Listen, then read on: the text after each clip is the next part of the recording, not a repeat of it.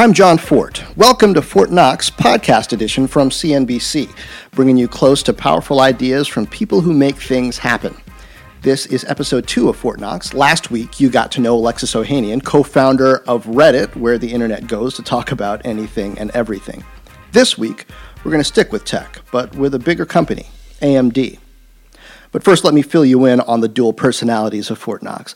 There's this podcast edition, and there's also a live edition, Wednesdays at 2 p.m. Eastern on Facebook, Twitter, and Periscope.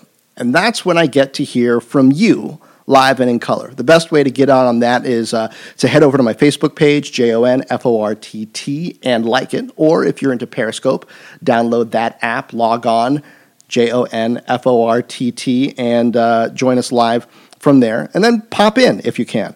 And of course, it's going to be recorded both places, so if you can't make it live, you can still catch up on it afterward. You can see the Ohanian episode, the live that I did with CNBC's Robert Frank. We talked Trump, we talked fake news, a lot of the issues of the day. Pop in, let me know what you think. And of course, please share this podcast on SoundCloud and iTunes with all your friends, all your coworkers, and hey, people who you want to know better but aren't that close to yet. You can try a little, hey, my name's John. Have you heard that new podcast from the guy on CNBC? Now, if you like underdog stories, I've got one for you. When it comes to the chips in personal computers, there's Intel, and then there's AMD. Intel's massive, worth $165 billion. AMD's much smaller, worth around $8 billion. 2 years ago, AMD was circling the drain. The PC market crashed in the global economic slump, and the smaller rival in the chip business got the worst of it. Then a leadership change. The board installed a new CEO, Lisa Su.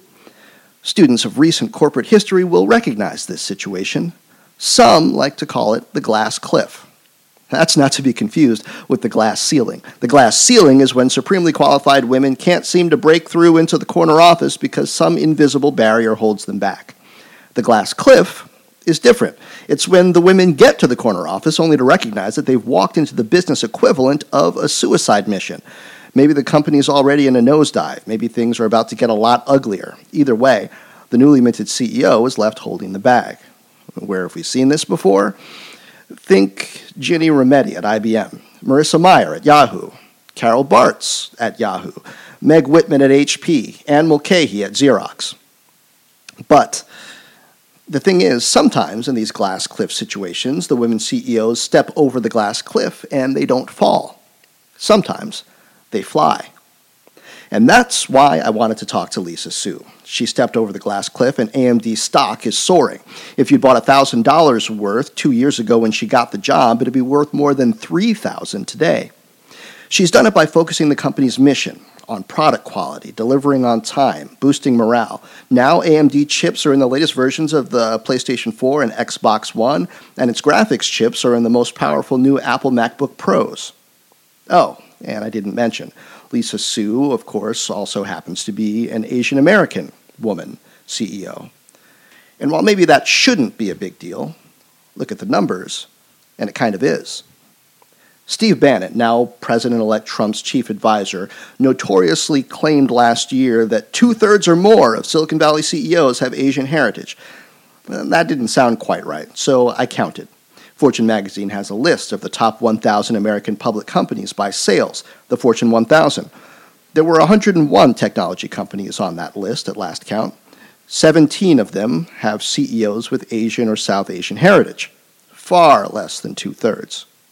Asian American women on that tech list? There's just one, Lisa Su. Lisa's not been one to talk about herself much, so I was glad she took a few minutes with me on the bustling floor of the New York Stock Exchange to talk about her journey from immigrant kid in Queens to engineer and CEO. Here she is, AMD CEO Lisa Su.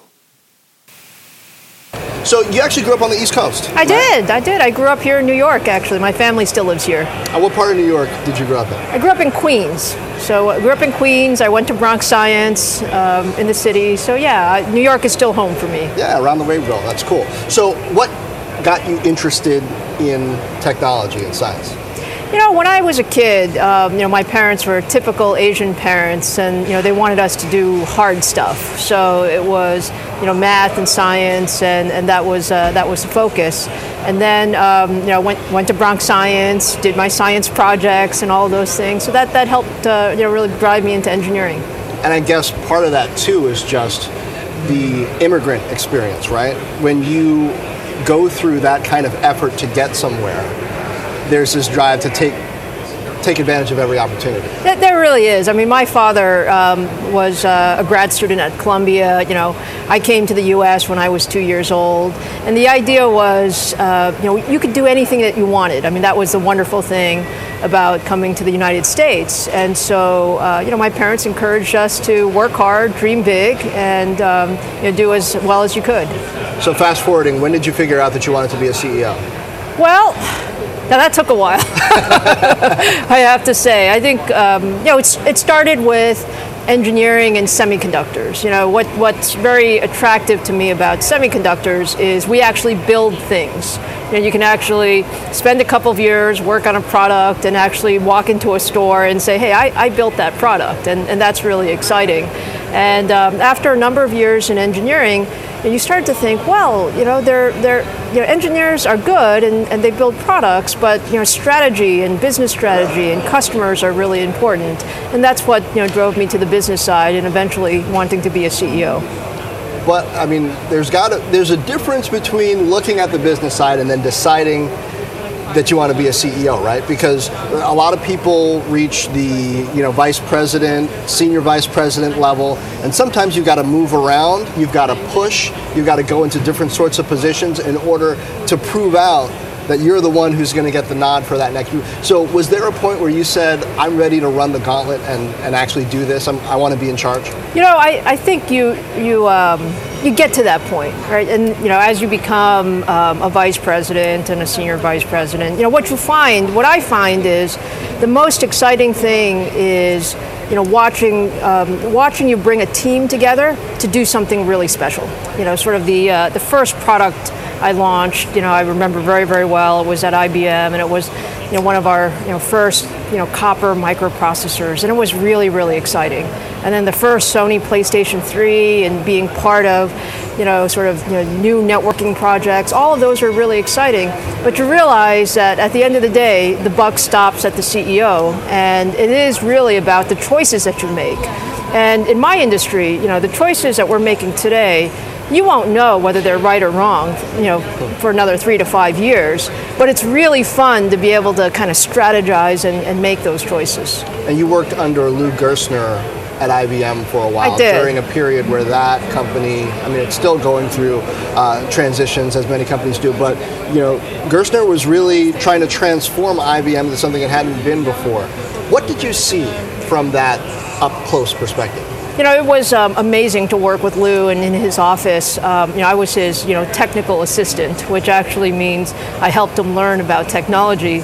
And I got to watch him, really, think big and think broadly about not just the business, not just the IBM business, but really the industry and what was important in the industry. And I think what I learned is it's not so much about what you do, every day or every hour of the day, but it's very much about understanding what is the big picture that you're trying to drive, and then ensuring that you have the organization, the business processes, the communication, all of those pieces to enable, your strategy. And it's fascinating to watch it. At that point in time, I was pretty young, so it was a great experience. Does that have any influence on the way that you looked at the opportunity at AMD and what AMD needed from leadership when you decided to step up and be CEO? Yeah, that's a great question. I've always known AMD, throughout my career. The company has been around for 46 years, so it is one of the Silicon Valley sort of names out there. But it is one of those companies who's had its share of ups and downs. We've had some really, really good periods, and we've had some really not so good periods. And from my perspective, it was an opportunity to take sort of incredible technology and engineering assets, and if we can actually, kind of channel them in the right direction, we would be able to do something really special, and people would notice that we were doing something really special. So there's more focus than there has been at any other time that I've noticed recently in Silicon Valley on diversity in leadership, specifically the C-suite, on boards. What's your feeling about the point where we are now, paying attention to that versus, where technology in the Valley was 15, 20 years ago? How much progress has been made, and how healthy is the perspective right now? Yeah, so, I think, if you look at it 15 to 20 years ago, there were, pockets of diversity discussion. I would say, growing up at IBM, there was a lot of conversation about, how do we ensure that we have a diverse workforce, but it wasn't widespread, particularly in Silicon Valley, and particularly, with some of the, let's call it more hardcore techies. Fast forward to where we are today over the last couple of years, some of the conversation that certainly Intel has brought into the conversation, some of the conversation, across all of the internet companies. I think it's good. I think it's good. I think there is certainly a view that diversity is important. I still think, though, that it is a journey, that we're on. It's not a destination. So, do we have, a few more tech CEOs? Yes. Do we have more people in the C-suite and on boards? Yes. Is it still a rarity? Yes. And so there's still work to be done. It seems to me like it's especially a rarity in the semiconductor business.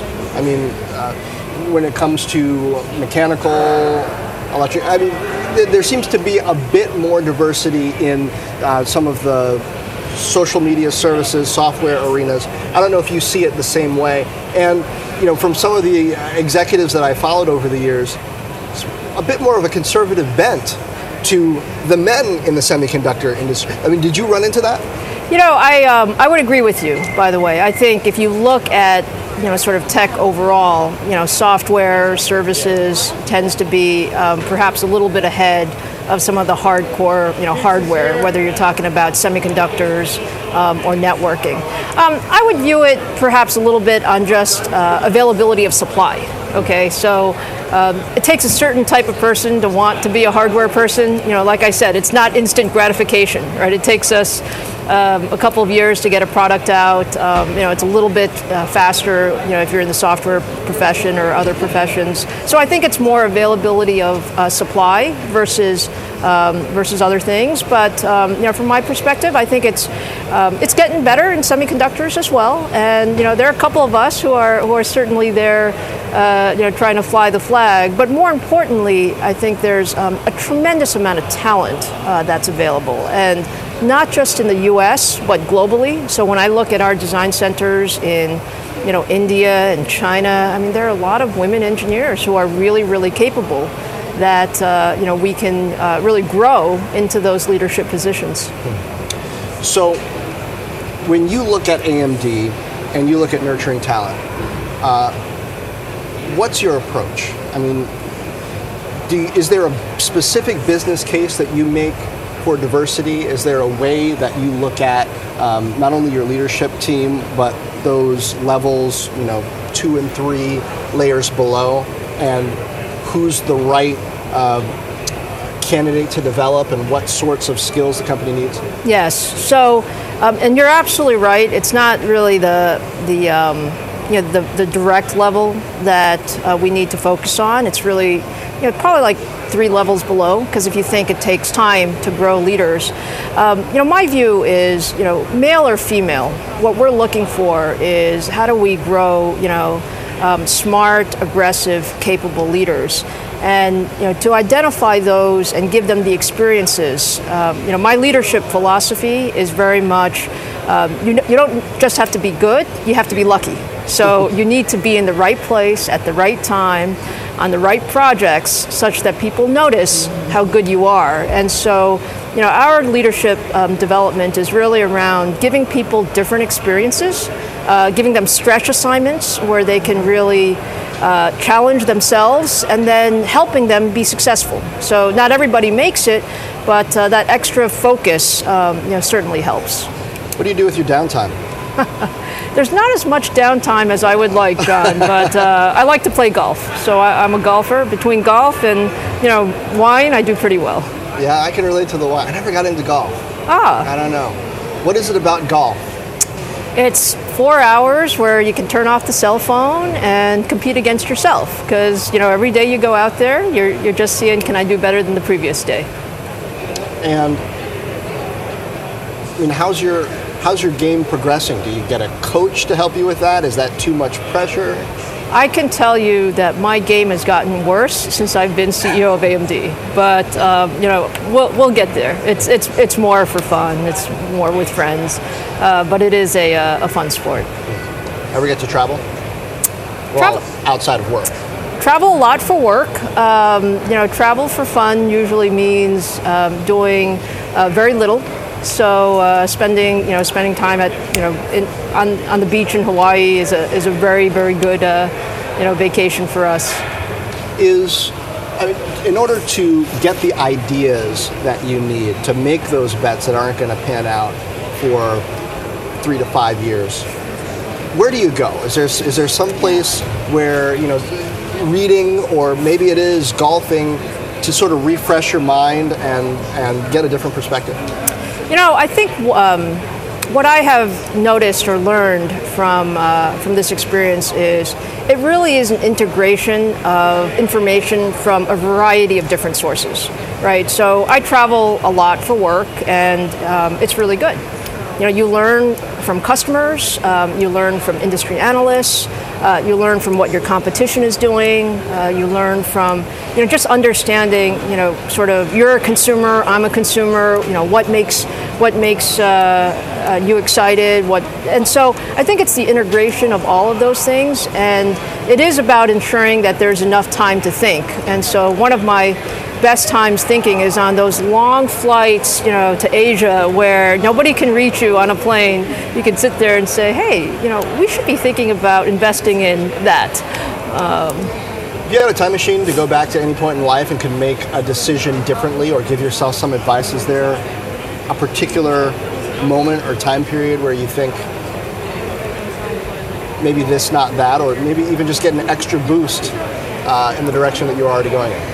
I would say that I've been given a lot of good advice, throughout my career, and there were a couple of, let's call it, points in time where I might have made a different decision if it wasn't for the fact that I had my parents or my mentors tell me otherwise. And I would say my biggest issue is I'm impatient. I've always been impatient. So let me dig into that. Does that mean you were close to leaving certain places because things weren't moving fast enough? Well, I'll give you a couple of examples. When I was just finishing, sort of my bachelor's and master's degree, I was in a hurry to get out there and, get out to work. And, I could have easily gone into the financial industries where, at that point in time, they were actually hiring a lot of engineers.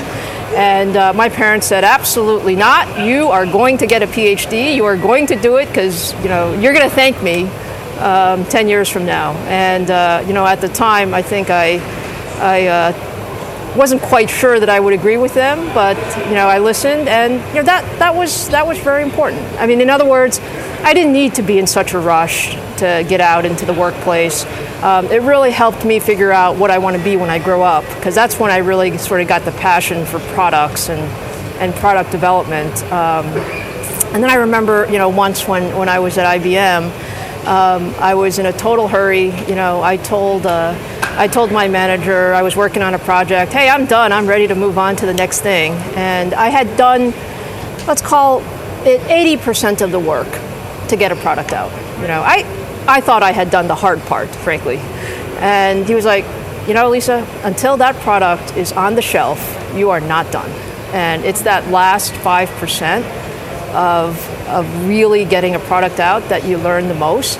And again, that was good advice. And that's, by the way, what I tell people now. There are a lot of people come through the office and they're in a super hurry to go do this or go do that.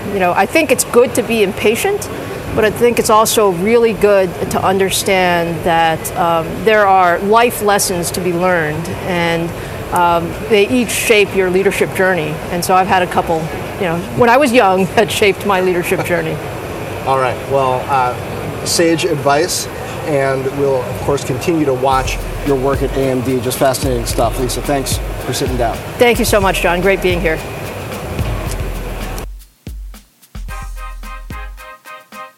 It's been a week at Fort Knox, and I want to thank you. We're just getting started, but it's been a blast so far. Gotten lots of feedback. John Stone writes on Twitter, I saw Alexis Ohanian speak at Dallas Tech Week 2 weeks ago. Lots of great new nuggets in your interview. Thanks, John. Also got a shout out from Luis Velasquez on Twitter. On Facebook, Magda Stiegler writes, love to watch your program. Thanks, Magda. Please keep watching. Love to have you. And Betty Ann Clark writes on Facebook, hey, John, lots of forts in Vancouver, British Columbia. We must be related. You never know. On Periscope, during Fort Knox Live, when we were talking about the impact of fake news on social media, Camille Waronin writes, I think reaction on the fake news is too slow. Wrong metrics. Camille, I think you're right. And it'd be great to have you join the conversation as well. So keep it coming. Again, subscribe on Facebook and Periscope to join that live audience Wednesdays, 2 p.m. Eastern. Put in your 2 cents. And the podcast, this here, please go ahead and follow, like, and repost it on SoundCloud if SoundCloud is your platform of choice, or subscribe on iTunes. Leave a nice review if you'd be so kind. Until next week, I'm John Fort. This is Fort Knox Podcast Edition. Share it.